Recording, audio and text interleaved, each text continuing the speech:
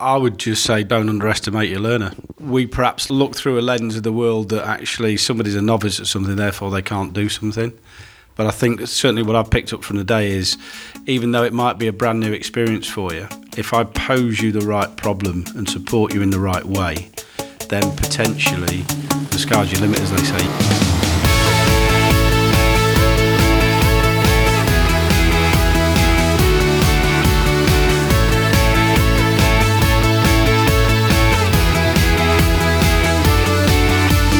Welcome to the Liverpool FA podcast. Our aim is to provide regular insight from a variety of experts to help you in your own football journey. We'll do it through interviews, roundtable discussions, and by linking to other resources to help support you. For more information about each episode, just tap the album art, which will provide you with more about our guests and links to further content. Welcome back. This episode is the last of the pilot series that we recorded in the summer of 17. However, we've been busy recording over the winter and we've got some great guests and conversations coming out in the next few weeks. We'd love to hear your feedback from this first collection, what you've liked, disliked, found helpful, or want more or less of, and even guest suggestions. So please tweet us at Liverpool_CFA or get me direct at JackWalton1. For this one, I collared Andy Summers, Loz Locke, and Mark Haining from the grassroots unit at the FA to unpick a day we had down in Worcester learning how to row from scratch, which was part of a course we were on. The four of us were complete novices, and so we thought we would share what we made of the leadership styles and coach behaviours we experienced and try to draw any parallels to coaching football. So this one might be relevant to you if you're interested in how your behaviours may impact the players you coach. This one was a bit of a risk, as we're aware that we were describing an event that nobody listening in had witnessed, so hopefully it comes across logically. We look forward to what you have to say anyway. A few updates before we start. Liverpool's coach education programme for 2018 is live on the new website at liverpoolfa.com. The last free CPD event we ran was around coaching through the winter. Thanks to all those who came along and to Mark Horlick for bringing his under-11s in, and the winter weather definitely didn't disappoint. The next event we have will be looking at effective planning, and you can book onto this via the website. The new website also has a coaching opportunities page where clubs can advertise vacancies they have. So it's worth checking out if you're looking to get involved or if you're a club that needs some extra help. For those interested in futsal, the FA Futsal Conference is at St George's Park next weekend. That's the 17th of February, and you can book onto that online. And speaking of futsal, we've got Ian Bateman, who's involved with two of the national teams, coming on very soon. That's all the updates for now, so enjoy this one with Andy, Loz and Mark. Mark Haining, Andy Summers, Lawrence Locke, thanks for joining us. We've had a long, hot day here at St George's Park. It is almost midsummer, and I've collared you three guys to come together to share our experiences of a day that we had down in Worcester last week on the river with quite a competitive rowing exercise that we took part in. Mark, and you're going to set the scene for us in a moment, and the aim of this podcast, which is going to be slightly different to our other episodes, is we're going to try to pick apart the day that we had with a view of the coaching behaviours that we experienced. We've jotted down a few questions that we want to try and answer in relation to coach behaviours and how they might apply for us and for coaches out there in their own context in a football environment. Before we get onto that, I'm going to try and let these guys introduce themselves. So Mark, if you can start with you, give us your title and what a typical week looks like for you. Yeah, I'm the county coach developer for Oxfordshire FA and the RAFFA. Typical week, I suppose, really is dealing with coach development and coach delivery in both of those counties. For the RAF, it tends to be during the week, and for Oxfordshire FA, it tends to be predominantly weekends. Andy Summers, so I'm the senior regional coach mentor. So average week would look like supporting a team of regional officers that operate across the country, who then support a team of 300 mentors, as well as that coordinate the West Midlands as a region, which has 28 mentors in as well.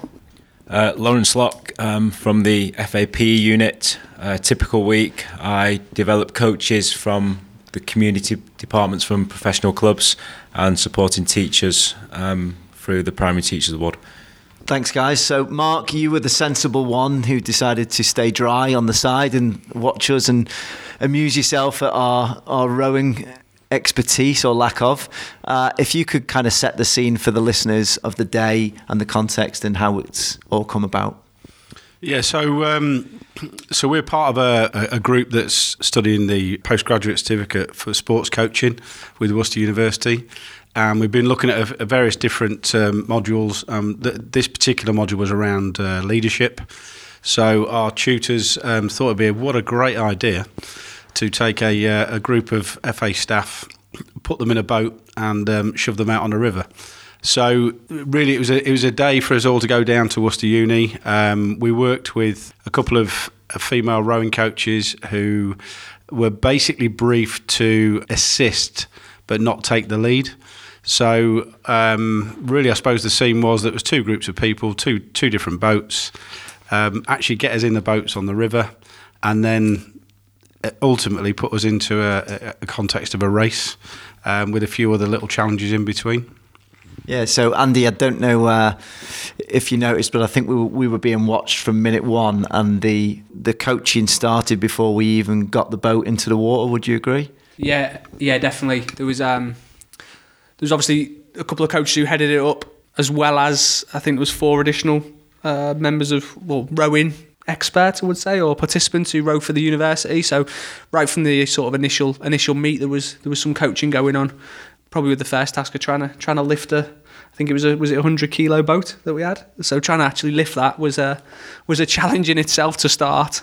Yeah, I think having the rowing team there with us, it kind of allowed us to trust them in terms of we kind of saw what they did and we kind of copied the way they lifted the boats off, the way they carried things, and we kind of listened to what they said. As novices, it was, what's the word I'm looking for, quite safe for us because they were heavy. We're like, how are we going to collect these? And they kind of set the scene for us to help us out.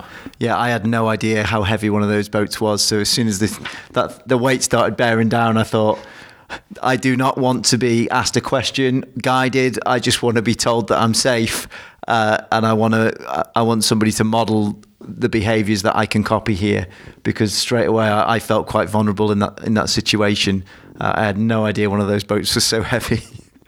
I think the interesting thing was watching it was the fact they got you to bring the boats to a certain place and put them down and then talked you through a few bits and then almost got you to do it again, pick them up and then take them to another place, but actually down a different sort of route.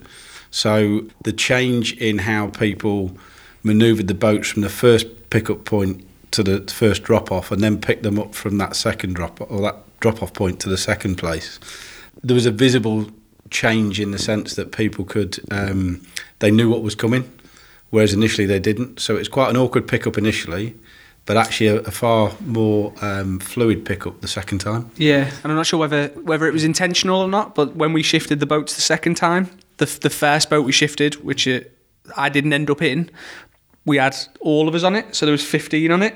That got to the water and only half of us came back then to pick the second one up.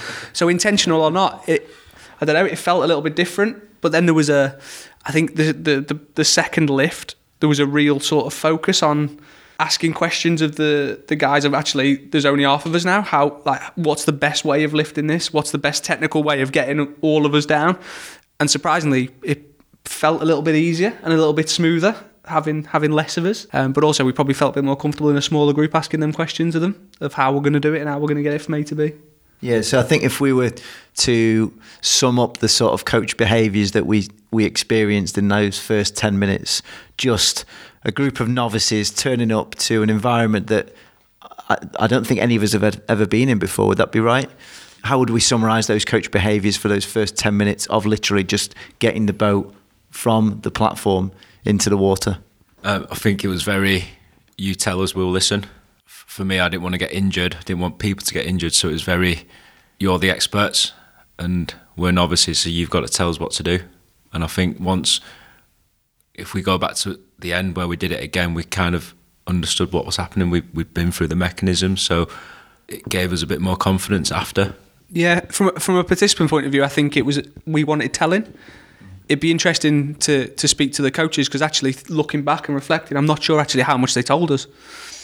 I think they actually just left us, and we sort of figured it out, although it was a bit of a challenge. And then individually people asked questions as they were going, but actually we wanted telling, but a lot of the time they just left us to pick it up ourselves. I think there was a definite trust shift that I saw, in terms of, even though I agree with what Andy said there, even though the coaches weren't actually telling you a lot, what happened is over that 2 hours, if you like, from picking that first boat up to actually then taking the boat back out the water, it was almost like the coaches weren't even there at the end, because there'd been a definite trust shift, without any shadow of doubt. Yeah, we'll pick up that story in a moment of how that developed and how important that is. One of the things that I noticed in those early stages was even just the lack of feedback. So again, taking those heavy boats down into the water, it was literally do this, and then no feedback. And I didn't know if I was doing the right thing or not, but I felt they had my trust from those first 10 minutes, and I thought, these guys know what they're doing. They're going to look after us here. I'm okay. How important is that for coaches now in a football context?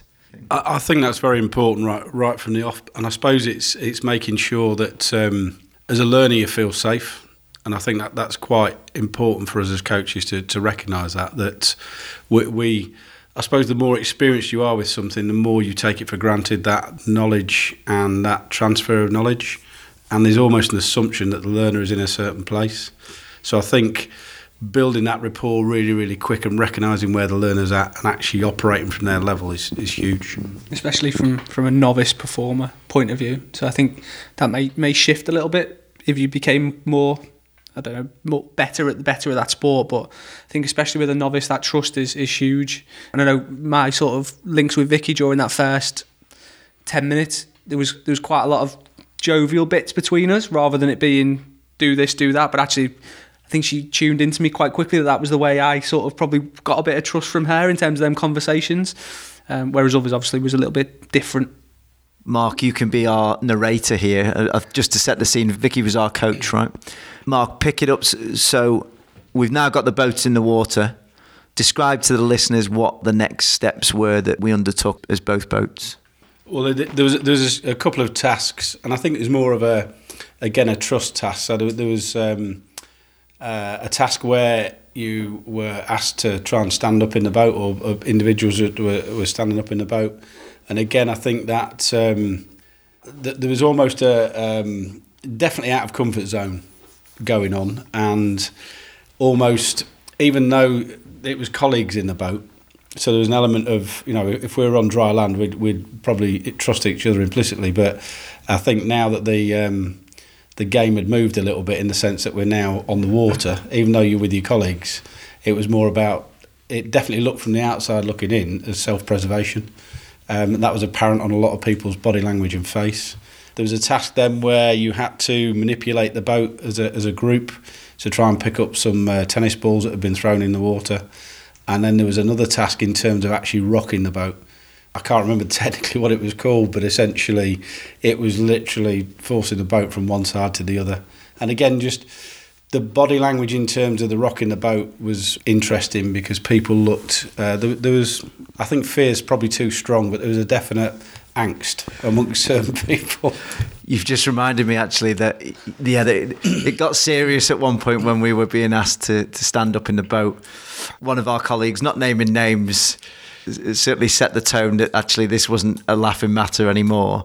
What was some of the coach behaviours that you saw from the sideline, and Lawrence, Andy, what did you experience from in the boat? For the coaches that were working with us, I think initially there was perhaps quite a bit of amusement on their part. Not, and I don't mean in laughing at us. I think more sort of laughing with us. But again, I suppose looking at that behaviour, I was sort of watching them at that point, because I thought, it's almost like that experience and that assumption that people can do things. I think that for me that was coming to the fore, and it's like I referenced earlier on. So it's almost like they were probably a little bit in shock themselves that actually, as a group, you were struggling with it. I think that's the sort of impression I got. I thought they remained calm when they did set the challenge. It was a rocky boat, But as coaches, I thought they didn't go into any pressure. They just remained calm, said, this is your task. Didn't kind of tell us how to do it, just kind of gave us a thing around, you can't stand in that area, but you can stand in this area. And it kind of reassured me when they said, oh, you can do it.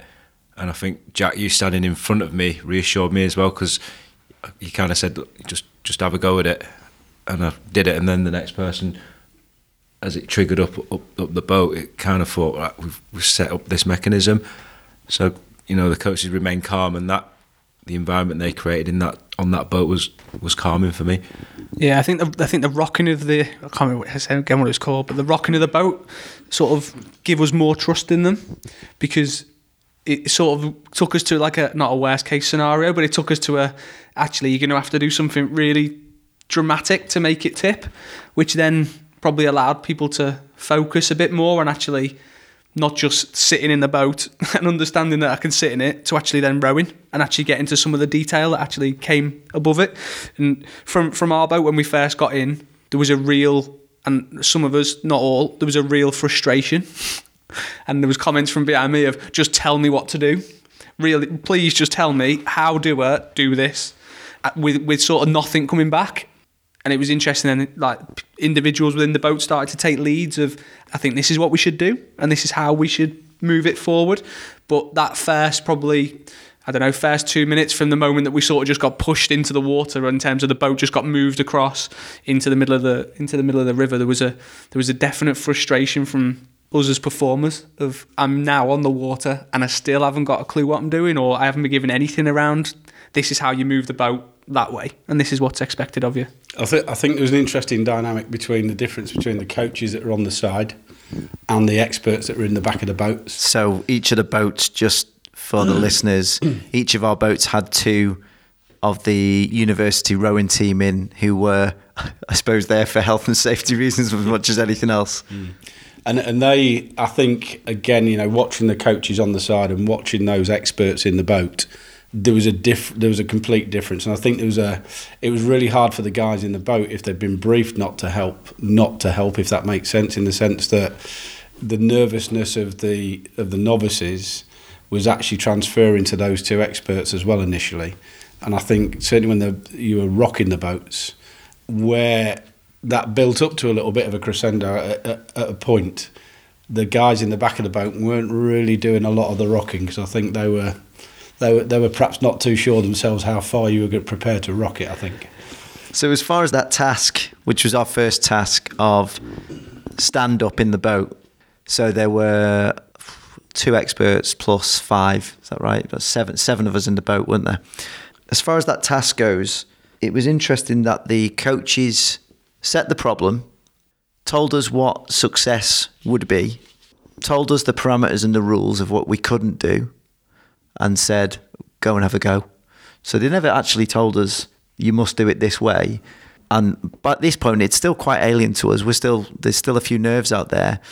What do you guys make of that coach behaviour that we experienced, and why do you think they did it like that? Yeah, I thought that was key, because, going back to them setting us tasks, they kind of gave us a freedom to have a go at it. We might have made mistakes along the way, but then they reined us back in when they needed to. And I thought that was key, because we did some things that were wrong, and then they kind of reset us and then let us have another go. Then they reset us again. So in terms of that learning cycle, we made the mistakes and we learned from those mistakes. And then by the end, we were getting some success. Yeah, I think the sharing of that within the boats was key as well. So I know within our boat, which was separate to yours, Lawrence, there was from the first person who stood up, there was then a relay of information of, don't put your feet there. Actually, if you shift them to the side, you can push against the outside of the boat. So there was then sort of an internal sort of coaching going on. Even though, again, we were still really, really novice at it, there was a sharing of experience quite quickly. I felt sorry for the first person who had to stand up, because that had to start it off. However, there was then a quick sort of realisation, and as a team and as a group of 8, which there was, or 7 on the boat, there was an upskilling of people individually really quickly, without it being coach driven. It was driven from us, and actually they didn't give us anything to model it on and go, actually, this is how you should do it. It was just actually the aim of the thing was to stand up. So however you did it, that was successful, and it was seen as success. And then the feedback from Vicky or the coaches on the side was really positive when she saw it happen. Of brilliant, great, sit back down again, sort of that's fine, like well done. There wasn't anything. There was definite feedback from her, which then sort of reassured you that actually, yeah, I can do that. I think that whole process of that and those things we've been studying around that transformational leadership, for instance, and that autonomy supportive stance was definitely evident in the fact that they did just give you, here you are, here's the thing, gave you a very basic outline of what the problem was and things you might do to solve it. So that bit around that guided discovery and that sort of solving a problem as a team of performers, if you like, was very, very evident and linked back to the theory around it. There was clear evidence in terms of that transformational part and that definitely that autonomy, supportive sort of leadership stance. And the coaches, although they were on the side, they were still there. So I know a couple of people in our boat actually shouted questions across. So it was quite individual, but the rest of us in the boat heard the answer, if that makes sense. So although we were left, there was still that support there, but it was driven by us as participants. So again, there's people in the boat who probably didn't want to ask, but then someone else in the boat would shout up and go, yeah, actually I need some, what, can you just clarify what the task is? Or can you give us a tiny bit of guidance to help us? We're stuck at this point, we need to get just past this so we can move it on. So that sounding board was still there, just probably in a bit more of a distant role than being someone with you constantly in the boat. Kind of links to that, even though we were a team on each boat, within the boat there were little subgroups being created. So I know Jack and I were like kind of facing each other, so we had a group, and then I know that Chris and I think Keith was behind him, they were talking to each other and giving each other feedback as they went along. And I think that was key in terms of, yeah, that's our outcome, but then as a coach you can't see everything, so it was key for the players to give each other feedback, you know, to improve in those little small margins which got us better as we went along. Yeah, and there's a reason why I was facing you at the start, Lawrence, isn't there? Yeah, I don't know if any of you noticed my shift in mood when I was voted in as the Cox. So I'd got my hopes up to have a nice bit of physical activity on the river, and I had a flashback to my childhood being last picked in the playground or being left on the bench for my school team and not getting a game. Yeah, so that actually put me in a different frame of mind, that I felt relegated to the position of Cox, which I knew was, in terms of rowing, a position of leadership, but also made me feel lost, completely hopeless, because I was now expected to almost coach from within the boat, but I had no idea the information or the help that my team needed me to give. Anything in the last part of the discussion that we can learn as coaches in a football context from that, Mark? I think just to reinforce that point, though, was obviously I thought I was just going to have quite a good morning just watching you all do stuff. And at the point that you'd got to a place where you were quite safe and happy in the boats, then they threw in the competition. But it was literally, as she walked past me, she said, "Oh, can you coach one of the teams?" And then she walked off. I'm thinking, coach what? Because it's like, well, okay, I can give you some generic things, but actually what's the technical detail of rowing, I perhaps hadn't really watched the detail of what you were trying to do, and now all of a sudden, now coach it. And I suppose it's that bit, right, okay, well, I'm not an expert here, so I don't know what this is going to be like, so I had to default to perhaps just coming up with some approaches that I thought might work without any technical input. Yeah, and I suppose this might lend itself to when we talk to coaches about giving ownership and empowerment to the players in their care. To what extent, for what reason, and what parameters does the coach set? Or do we just literally sometimes say, lead, and wonder why the players sometimes get a little bit lost with that if they've never experienced that level of ownership and empowerment before? I would say that's probably a real good learning point from the day, and equally if you reflect on, if I go back to my youth when we played, we were allowed to do that informal stuff. There wasn't coaches around telling us how to play the game. You just learnt it playing through with your friends and your brothers and sisters and things like that. And games would last for hours. There was no adult involvement in that. And maybe more, now kids are in more formally controlled settings that actually, just throwing that ownership at them without any guidance can actually have a negative effect in certain circumstances. Yeah, I think linking to that in terms of the separate tasks that we had, something that sort of, for me as a coach, from the initial task around getting the tennis ball, the rocking of the boat, the standing up, was quite individual in terms of you were identified within there, and also I had to then switch boats as well halfway through. So I felt a little bit insecure at that time because it was aimed predominantly at me.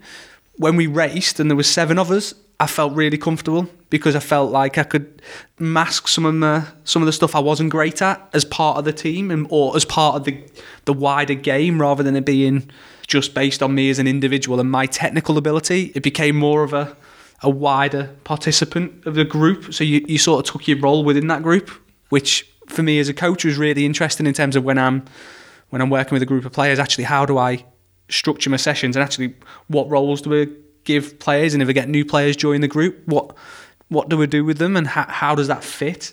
So being that participant probably has opened my eyes in terms of some of the stuff I do as a coach and some of my behaviours. So Mark, just take us back and rewind and talk us through those couple of tasks. So Andy mentioned about the tennis ball. Talk us through that, and we'll perhaps discuss what happened with that, the swapping boats that he mentioned, and then we'll look at what sort of coaching behaviours we witnessed and why, and how that made us feel. And then we'll get on to the main part, which was obviously the race. Well, I think going for the boat swap first, it was interesting that, again, I was asked to coach it.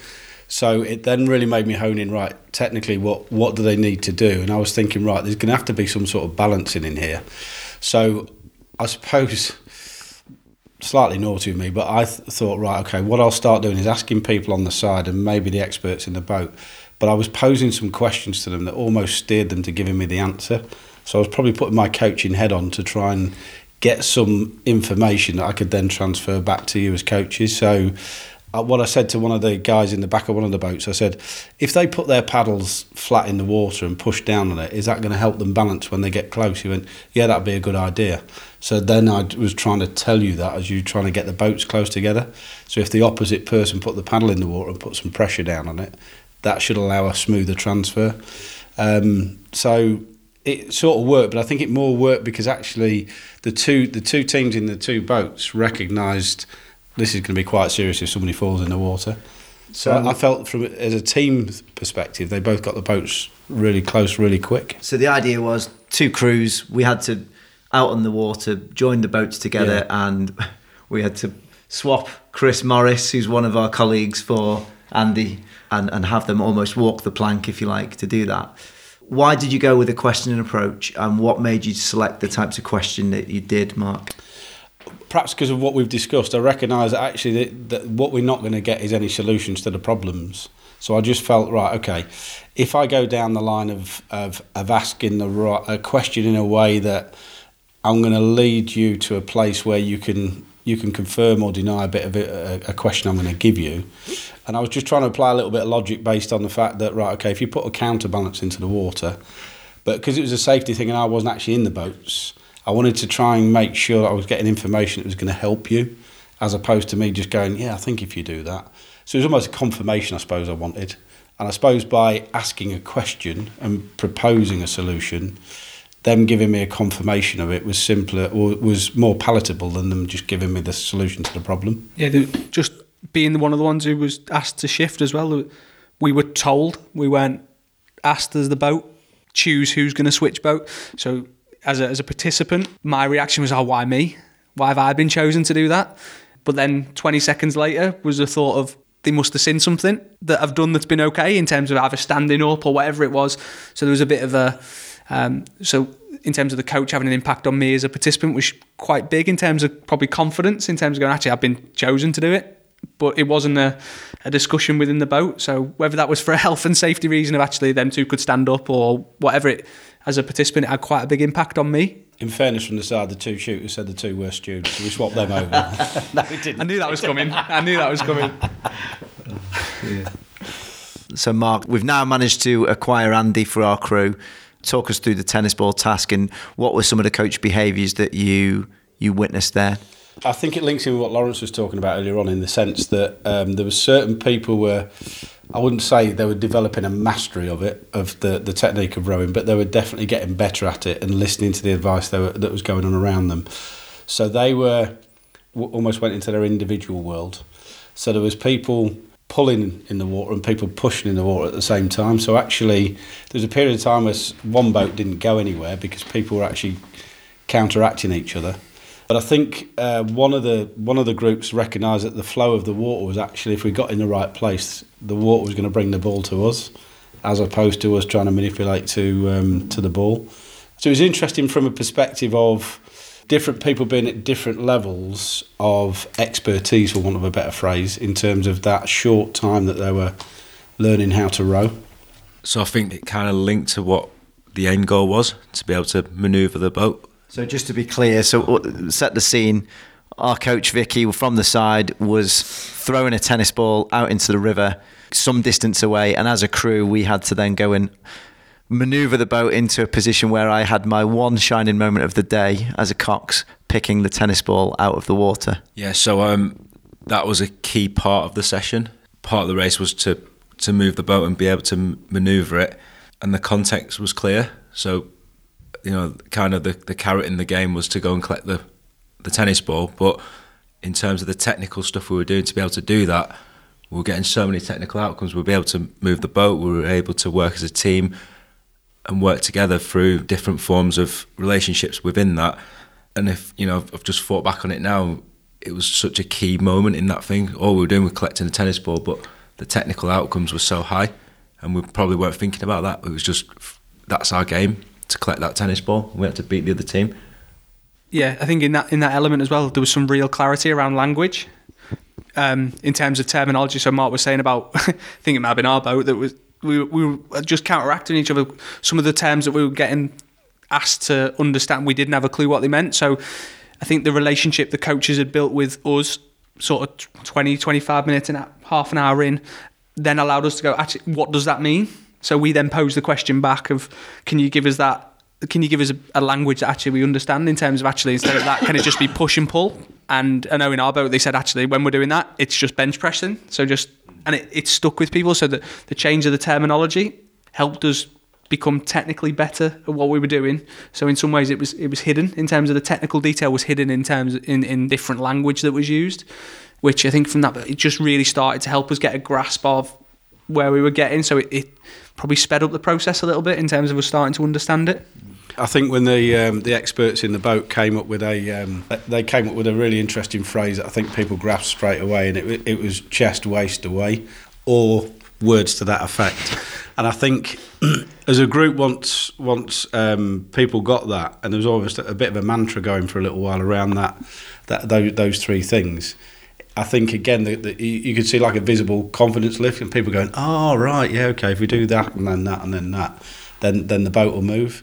But I suppose what the thing that stood out for me as well was if we're talking about mixed ability groups that we coach, there was almost a microcosm of that mixed ability in the boat over the space of those 2 hours. People became good at it in terms of being a grassroots novice, if you like, and people would probably.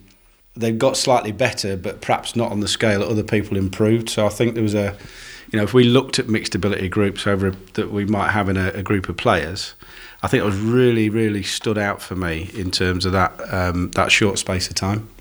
Yeah, that's interesting that you say that, Mark. Just backtracking a little bit, when we were racing to go and fetch a tennis ball, it sounds mad just even saying it now. When we were racing to go and fetch a tennis ball out of the river, the coaches set the problem and stood off and observed and then fed back. What was really interesting watching you guys from the front of the boat was, like you said, Andy, that technical language, almost jargon, that our in-boat experts started to use with us caused mayhem. And like you said, Mark, we were going round in circles because one person's push was another person's pull, but they were using a language that none of us could understand. And I see that sometimes prevalent in coaches. We can be sometimes guilty of that working with players, when we'll use language or jargon that technically the players might not understand. So I suppose an important message for us as coaches is being really clear on, this is what I mean, this is what I say, or this is what I mean when I say X. And also having that rapport with the players where they feel comfortable enough to say, what do you mean by that? Rather than just nodding head and carrying on. I think that's key when, linking it back to football. I watched a game once and there was two coaches, one young coach, 18, 19, and the relationship he had with his kids, he wanted his kids to go and defend quickly. And all he said is, if you're nearest to the ball, try and win it back. The other coach, highly experienced coach, but he was, in terms of his technical information, was go and press the ball quickly, go and screen, in terms of that technical content. And these kids just kind of looked at him and was like, we're 8 years old, we don't understand what screen and press means. Whereas the other coach was just going to try and win it back. Yeah, and that use of analogy, I think, is really important, Mark. Like you said, the chest, hips away. Or I remember working with a coach years ago, and she had a fantastic analogy to teach the young players how to get into a good defensive position. And she would get them to imagine they were standing on a surfboard. So rather than kind of crouching, touch tight, those sort of things, she would just remind the players by using the analogy of surfboard. And it was apparent when we were in the boat that analogy worked instantaneously with us, and we just picked it up or you guys doing the rowing picked it up, and that seemed to push us along quite quickly, so to speak. Yeah, I think that was a very clear sort of confidence moment, because once everyone, it was almost like you see sometimes when you're explaining things to people, you can almost see a visible penny drop, and it was definitely a penny drop moment for just, I'd say, everybody in the boat, really. It was just then that coordination of who was doing what or when. So did you all start at chest? Did you all, when you went from chest to hips? At different rates that people did it at, I think, was the bit that then just needed a little bit of work. Yeah, in our boat there was a real whether it was intentional or not, it doesn't really matter, but we only asked that question when we were close enough to the coach. I don't know whether that was because we felt safe. When we were out in the water in the middle, we didn't really ask the questions of the two experts on the back. We tried to figure it out, whether that was because people didn't feel comfortable asking the experts, or whether from the first bit when they didn't get answers in that initial frustration they didn't ask. But the wind sort of drifted us back towards the jetty. And when we got closer, I don't know whether it was, again, intentional or not, all of a sudden when we got in the proximity of the coaches, there seemed to be more of an openness to actually ask and challenge that question of where we were actually, what does that mean? How do we do this? And that came from that safety of having the coach near us, I think, helped.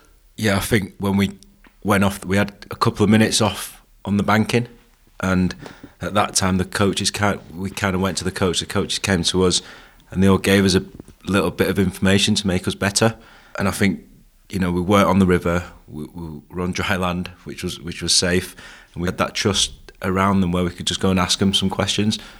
And I remember asking one of the coaches, I was quite confused what was push and what was pull, but he kind of like demonstrated it to me, and I was like, oh, actually, I understand it now. So it was just kind of that little intervention with me for 30 seconds. It helped me a lot when we went back into the river.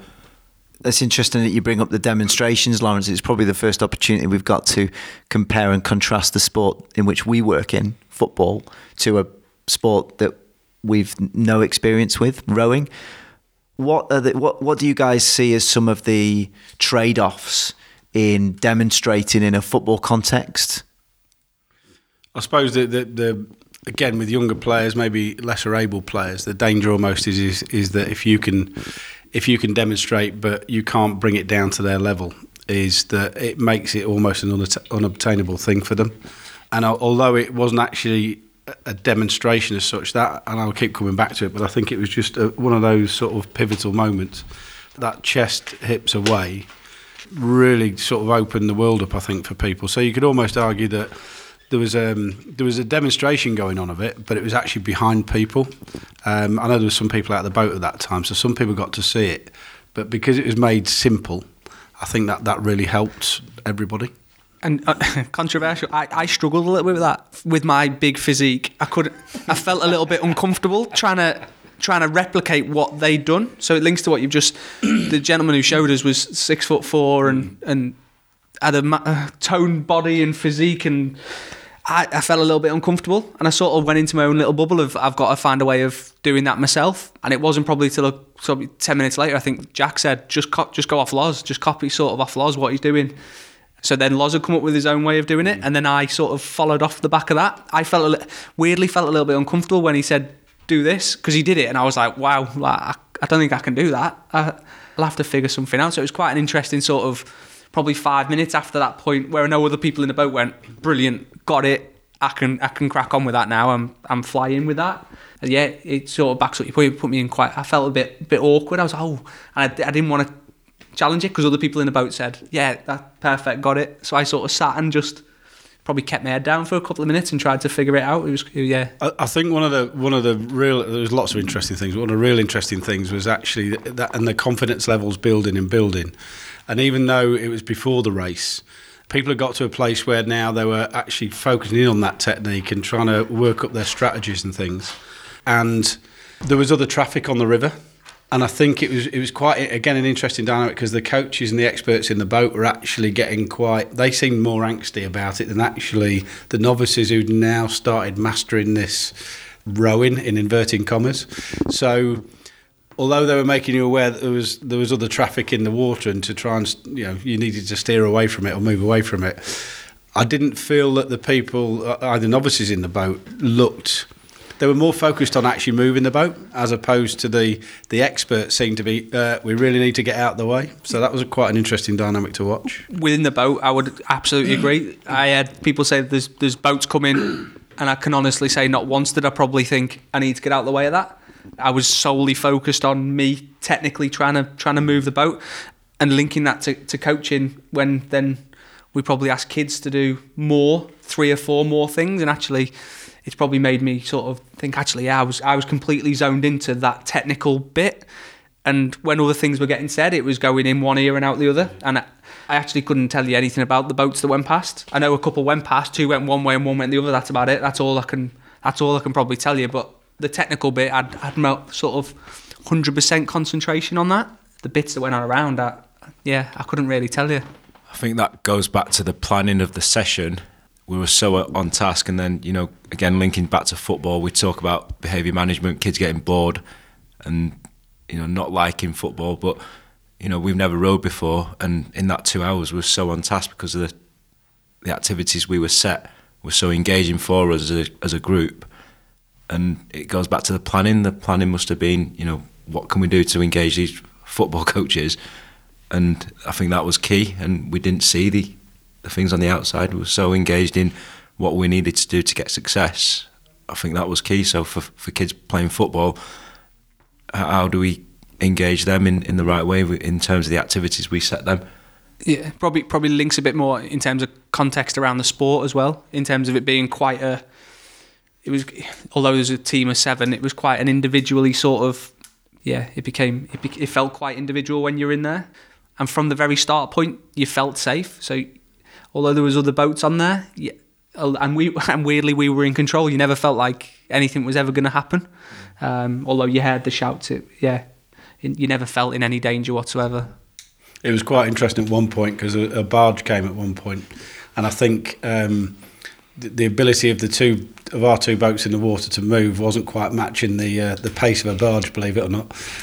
So the coach was jogging down the towpath to actually ask the barge if they would deviate from their route. Notice this. So it was, but again, you were all focused in on task. So you were trying to move, but actually, I suppose if the barge had stayed on its course, then potentially there would have been a collision. Pick us up from here, Mark. So we've we've got the boats in the water somehow safely. We've gone through some practices. We've started to gain some, or the rowers have certainly started to gain some more confidence in the boat. I'm still sat at the front sulking. So talk us through the race, how that was framed, and what you saw from the side. Again, it was the coach actually said to me, right, okay, coach you can coach your whichever boat you pick, and coach the race. So again, I picked a little bit up, but I thought, well, we'll have a little bit of fun with it, and I think we managed to get some the tennis balls into the cocks just to sway the argument should we need it. shall we say? But I think the interesting thing was that because she set the race up, and there was a start point and obviously an end point, and originally it was just going to be from the steps to the bridge was going to be the winner. But I think somehow in the conversation, somewhere it got thrown in you were going to do a turn, which I must admit at the time I was thinking, I'm not sure that's a wise move. I don't know how long that turn will take. But looking from the side into the boats, as soon as they got you lined up, it was almost like these people want to win the game. The competitive thing came right to the fore. And again, just reading body language, you could see that people were in that boat. To the majority, not all, but the majority were that, right, we're going to win this. And their body language said that as well. Yeah, interestingly, there were no trophies, medals or money or prizes at stake, but it definitely felt quite serious out there. It looks serious from the side. And I think once the boat set off, so there was two different groups of colleagues in the boats. Primarily you had a coach's boat and you had a mentor's boat. The mentor's boat, it was almost like watching Oxford, Cambridge. They were just off. And it was almost like there was a pause on the coach's boat, and it sort of drifted into the middle of the water. But once it got, everyone was, the chest hips started getting shouted, and it gathered momentum. It was quite interesting watching that, and I think it was obviously the trick was in the turn. So the mentor's boat had quite a good rhythm going. There was a couple of people who were stronger than others, but they flew past the bridge. They were that quick. I think the coach's boat, with a little bit of advice from the side, executed the turn early. Yeah, I think, and the experts on the boat, in terms of from a coaching point of view, probably identified a couple of people who could really, maybe from the technical work that had been done a little bit earlier, that could really sort of drive that bit. So they assigned roles probably when we got to the bridge around actually numbers 2 and 4, for example. You need to push the other way and it'll spin as quickly. But I don't know without speaking to them, but I think that was specifically picked. I think the people on the boat that they identified were actually done for a reason in terms of observations from earlier on, in terms of trying to get to the tennis ball where we were asked to do certain skills, and people felt more comfortable doing that or had a higher skill set in that area. Them allocation of roles then really helped in terms of us spinning that boat, especially the first one. We turned pretty quick on that first visit down to the bridge, which then gave everyone else a bit of a rest for a couple of seconds to then head back. Yeah, I think it was key there around, the tactics of it. We as the players came up with them rather than the coach at the back shouting orders to us. We got down to the bottom, we kind of allocated the roles to each other, and then we went back up ourselves. I thought that was key instead of, what we see a lot of is coaches telling players what to do. It was like, that's the game, to get down there and back, you go and work it out. Yeah, what I found interesting was, Mark, I think you didn't quite do that start justice. So the mentor's boat that our boat were competing against, they did take off rightly, but we almost ended up on dry land at one point. I would say it was the equivalent of being 3-0 down at half-time in a football match. What was interesting was that you as the coach, Vicky as your support coach, if you like, are two experts in the boat.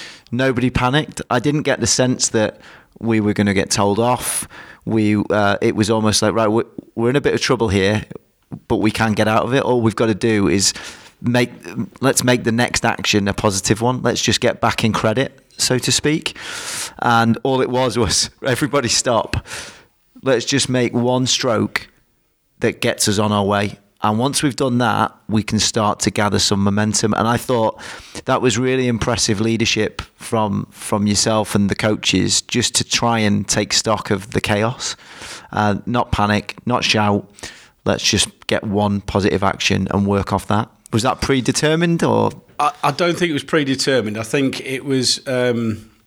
Obviously the coaches themselves were briefed not to sort of get involved as such, but from my perspective, I saw it and I thought, well, my immediate thought was I can't really affect anything here because it's a technical thing that these guys are just picking up. They're just playing with it. It's new. I could shout something to you, but it would probably have absolutely no effect whatsoever. So I think, like you say, I think there there was a definite lull and a pause, but actually once it got going, it was fine. I think, again, if you watch the footage, because obviously there's quite a lot of footage out there. I'm not sure if the BBC are going to show it, but I think what you'll find on the footage is once you did get going, all you'll hear is quite a loud question from me saying, "Who's steering this boat, Jack?" Which again was, I suppose I didn't want to sort of Jack steer that boat. I suppose I wanted to put it into some sort of question to really sort of hopefully make you think. But I think you were still playing with which if I pull it this way, which does it go? And if I pull it the other way, which does it go? But actually, again, once you nailed that, and the technique of the people in the boat was right, we've got this. The actual execution of that turn, I agree with Andy, and actually he should take a lot of credit for that rowing work in that particular thing. But the steering was really important at that point as well. So I think that you actually realising, right, okay, actually if I pull this and push that really helped execute that turn. I think that is what built the confidence up, because I think once you were going back down the way, the other team, despite how good they were doing in terms of their technique, they'd gone so far behind, and because their turn was probably only sort of similar to the QE2, they were never going to catch back up. So I think that just gathered momentum then coming back down the river, and the actual technique of rowing was getting better and better and better. But it was the confidence of actually doing something well in terms of that turn, and you all recognising it. I think that galvanised that team. And there's a tendency within coaching when that first bit happens to jump in and try and correct, and I think not happening, but there was a couple of prompts just helped us as a team sort of go, actually we can do it, sort of thing. We will get there. It's not a problem. I think we have a tendency sometimes as coaches to, when it first doesn't happen, we then dive in and go, actually it's all wrong, or the practice is wrong, or the technical details wrong, instead of actually just thinking, actually we're still learning of how to do it.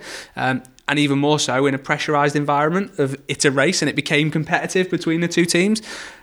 That probably had an impact on the start of us all going, we all sort of tensed up and went, right, we've got to get there quicker than they have. That's the race. So that pressurised environment probably had an impact.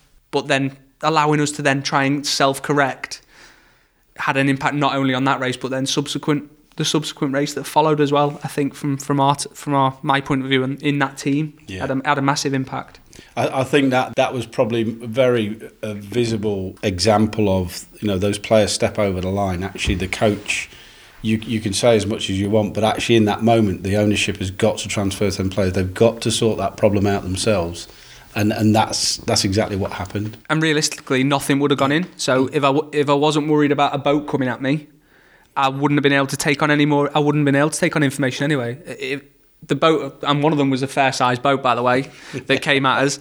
If I wasn't taking any info in about that and us potentially crashing into it, I wasn't in a state to take on other information. I had probably the information I felt I needed. It was just about us working as a team to try and figure out the best way of then putting that into action to propel us further down the water and catch the other team, who, by the way, had veered massively left by this time as well. So that gave us probably a bit of a chance as well. Yeah, I think it's key how we at the start we just literally went for it, and all the practice we've been doing went out the window. And then it kind of, that moment where Mark said let's get that one bit right, it kind of brought us back to what have we been practicing for the last hour and a half. And when we got that first stroke right, we kind of started to revert back to actually what have we been doing, all this technical stuff that we have been trying to do. We started to revert back to that instead of it's a game, we've got to go and win at all costs. It was kind of like we didn't do that, and then we went back the other way, and then we got success. So going back to we practiced for the game. We've got to kind of do what we do in practice and demonstrate, and then the game. I thought we did that well in the winning team. Yeah, that's just reinforces that sticking to the plan and trying to practice for match day. Like you said, Lawrence, it was immediate. As soon as the whistle to start the game went, our plan was completely forgotten about because we were just too excited. I suppose the importance for coaches listening is remembering what you've done, remember it in practice, training for the match, and sticking to the plan when things aren't going to plan. Yeah, and I think the the interesting thing was obviously when the first race finished, and obviously the other boat put a bit of pressure on the coach, so we won another race. And initially, because they recognised that actually the turn had won you guys the race, they said that, well, we just race to the bridge. And I think the reason that obviously they wanted to do that is because they felt they got off the blocks really, really well. They had a good flow in terms of a straight line, but recognised they couldn't turn. So I just did a little bit of, I don't know whether it's sort of dark arts or practice, but I got in amongst the coaches and just said, well, hang on a minute, if the race is from the steps to a turn back to the steps, then perhaps we should stay at that. And initially they weren't going to be swayed, but I just kept chipping away, and I think in the end they said, oh yeah, well we'll do it from the steps to the bridge back to the steps. Now, I'm not saying that's really good coach behaviour on my part, but I suppose I wanted to try and keep the game as it should be, as opposed to them sort of cutting it short in terms of just getting the other team success. However, being objective about it, there are times where actually you might want to manipulate a practice or manipulate a situation so those people that are struggling do get some sort of success and the benefits of that. So there's an element of trade-off, but obviously once the competitive edge sort of kicked in and the fact that the other team recognised, we can beat them in a straight line, but you throw a turn in there, that's going to cause us a problem. But that was perhaps that was reproduced second time around, and it was the trick was actually in the turn as opposed to the straight line speed. Yeah. So it's having that technical ability to deal with all components of the game as opposed to just one component, but it takes a while to learn. I want to start to draw this to a close. One of the things I found really interesting was, so we won that race 2-0. We take the boats out of the water, we get them back, then we go back over to the building, and our head coach, Vicky, gave us a debrief through a question and answer session with one of our tutors. I want to start to unpick some of the things that Vicky said in her reflections of the morning that I found really interesting. So one of the things that stuck in my mind was that she fundamentally changed the way that she coached that morning because she was asked to by our tutors. And tell us how she changed her coaching style and what she fed back the impact was on her. Well, I think from what I recall, she initially said that if she'd had a group of learners in, it would probably be more command coaching and very much dominated by the coach in the sense of giving people the solutions and telling them exactly how to manipulate a boat and what to do. So in her early sessions, I think she referenced that it would probably be very much coach dominated in its early parts, maybe for the first 2 or 3 sessions that she worked with them. And because she was asked to adopt a different approach, it's not something she would normally do with a group of novices. But what she learnt from the experience was the fact that actually, do you know what? She's probably going to coach the way that she was asked to in the future, purely because as a group, I think you far exceeded her expectations, and that was perhaps because of giving you the problems to solve and perhaps not giving you any or too many solutions to those problems and allowing you to work that out. So that definitely that transformational autonomy supportive stance that she took, I think reaped a lot of benefits for her, and her personal reflection at that point was she's going to do that with novice groups in the future. Yeah, something that stood out to me, I think she mentioned around by doing that it saved her time. So by getting to week 4, she'd probably done with us in one session what she would have done in 4 weeks with another group. And it, for me as a coach, that sort of stuck with me a little bit in terms of our players. When we're working with players, we have them once a week or twice a week, so we might have them for a couple of hours a week.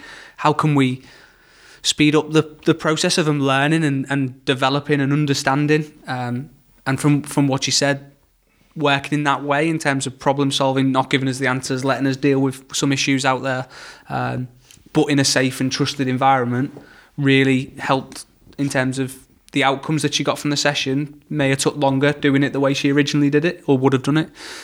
So for me as a coach, that sort of resonated quite a lot with me in terms of making sure we can make best use of the time we have with our players or participants, whatever it might be. I think it was key that she allowed us to make mistakes, and through the problems that she set, and the environment was always changing, like with the boats passing, with the different way the tide was moving, it was more realistic. I think she could have stood there and gone, this is how you do it, But then when we got on the water, it would have changed. So we're already in that environment where we could make those mistakes and we can start problem solving, which was really key. And then linking back to players, if you just stand there and tell them what to do, put them on the pitch, and it's the environment will change again. So I think that was key for our learning in terms of a group. It was key for us. Yeah, I think then she also then linked that a step further to, I think, the Coach Ed programme and the coach education system that was in place within the sport potentially, or historically had been in place, of being quite a tell sort of environment, which again would link in terms of us, in terms of new courses, in terms of giving ownership over to coaches and wanting coaches to be individual and unique, and that was quite interesting that she developed that way through the Coach Ed courses that she'd been on, and because that's the way she'd been taught or delivered to, she then replicated that when she worked with participants. So again, had a real sort of clear link to sort of where we've shifted over the past sort of 18 months, and how we can then help coaches put on sessions that will enable some of the stuff that we encountered as participants, which from both sides, in terms of us as participants, give real satisfaction in terms of being part of the activity, but also from a coach's point of view, there was obviously quite a big shift in her thinking post session as well. And I think it links back to what you said earlier on, Andy, in the sense that there was a period of time when you were initially in the boat, almost looking at the coaches around going, just tell me what to do. Whereas if you looked at the body language of once the boats were put away and the swagger back to the uni from the from all the participants, there was a definite, again, just looking at body language, there was a definite change. So if you looked at the body language when you were first picked the boats up and put them at the first drop-off point, it was pretty quiet. There was a little bit of sort of joking, but you, again, looking at body language, it was almost like, I'm not sure what this is going to be like. But by the end of the 2 hours, there was a definite confidence in people, in the sense that they might not have mastered this thing, but it was far less frightening if they'd had to go back and do it again. Yeah, and linking to like when you're working with your players and you want them to come back next week feeling enthused and wanting to be there and actually running across the pitch to you sort of 10 minutes before the session starts. And I get the feeling as a group, if they'd have said, actually, we're going to go back on the water this afternoon, well, all of us would have probably gone, absolutely, let's get back on there. Because we felt quite positive about it. We individually probably self-assessed that we'd improved in terms of we'd got better during the session technically. Actually, it was fun to be involved in. So it left us with that feeling of actually, yeah, I wouldn't mind doing some more of that. Actually, it was quite a real positive feeling we left with. Which when we're working with players, that's what we're after. We're wanting kids to come back the week after even more in love with the game. And wanting to be part of our sessions. So. Yeah, so I think what she did really, really well was that she mixed her coaching styles up, so it wasn't just one way. Once we got that confidence, she built that confidence within the team. She then gave us freedom to go and work things out, make mistakes, and then when needed, we'd have Mark who'd come and give us a bit more information. So that I think by mixing up your teaching or coaching styles with the players, I think that's really essential in terms of reining them in when you need to and show them sometimes, but then at the same time let them go and express themselves. Yeah, I have to say that I was shocked when Vicky fed back to us the impact that the morning had had on her and the extent to which she felt we'd improved compared with most groups that she coaches. That really reinforced some of the messages that you guys have just come up with there. For me, when you guys fed back to me, so although I said I had no idea what I was doing, by the time we entered the race, I just decided out, Lawrence, you were sat in seat number 1, I think, or was it 8? Whichever one is directly in front of the Cox anyway. It shows how much I took. I just decided to try and make you feel good. So I think, Lawrence, all I was doing was praising you for your efforts. And Andy, you were sat in the seat behind Lawrence, and I just thought, well, I might as well just make Andy try and feel good about his performance. And I didn't realise until we actually got in and we started to debrief everything, the impact that had. To be honest, I was just encouraged from the sideline really to try and have a positive effect on the boat. Yeah, I think, and I've had a conversation today literally about it as well, around the difference between encouragement and making decisions for people. There's a difference. And when we were on the second turn at the bridge, and I was a little bit responsible for the turn, and I couldn't move the boat anymore, my arms had gone, my body had gone, and I was finished, to hear that sort of, keep going, you're fine. And actually at the time, the other boat had gone past us, and I was feeling a bit like, I've let everyone down here. So that positive reinforcement from you, Jack, to be fair, was sort of spurred me on to go, do you know what? And even if I lift the oar more out the water and only get a slightly turning, it's better than nothing. So that positive reinforcement sort of really spurred you on past that sort of bit of technical stuff had gone out the window a little bit because my body had sort of given up. But that encouragement sort of just drove you on a little bit to make sure, actually, yeah, we can, come on, keep going. And also the little bit before that, you did give some advice, because you may not think you did, but when Loz was working and we were obviously had oars on the opposite side of the boat, and the information was just follow Loz's rhythm, which no one had said before, but allowed me to then go, actually, why have I not done that from the start? When Loz puts his oar in the water, well, that's the time I need to put mine in the water. And I sort of fed that back to someone behind me. So whether that then went down the boat and had a ripple effect, I'm not sure. But in terms of performance, had a massive impact. Yeah, so I guess from a coaching perspective is sometimes the players, even though they may be novices, they might look at things in a slightly different way, and they actually might surprise you with some of the ideas that they come up with, given the opportunity to do so. Yeah, I think the outcome for us was to win the race, but the way we worked as a unit, the three of us, was all I wanted to do was just to make sure I was working hard.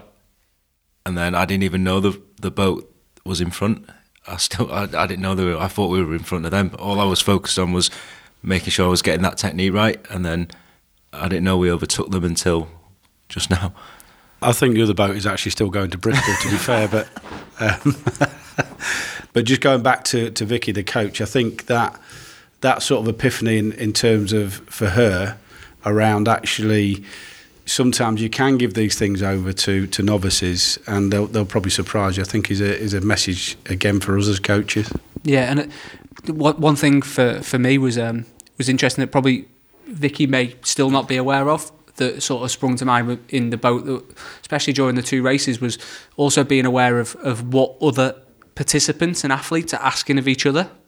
So there was, Loz said before, there was a start of like sort of sub teams and mini teams being created in the boats, and the individuals behind me, I remember saying he was calling sort of a rhythm as we were going, and I remember he stopped all of a sudden, and I remember going, keep going, why have you stopped? And he went, I can't, it's affecting me technically, and it's knocking me out of sync as an individual. So there was something in there as well around the coach, I don't know how it's done, but being aware of what other people are asking of other people within the team, and how that then affected performance, because it took the individual behind me sort of 2 or 3 seconds to sort of reset, rethink of what they needed to do in terms of getting going again. So as well as information that come from the coach, there was also then, how do we as coaches figure out what other players are asking of each other as well?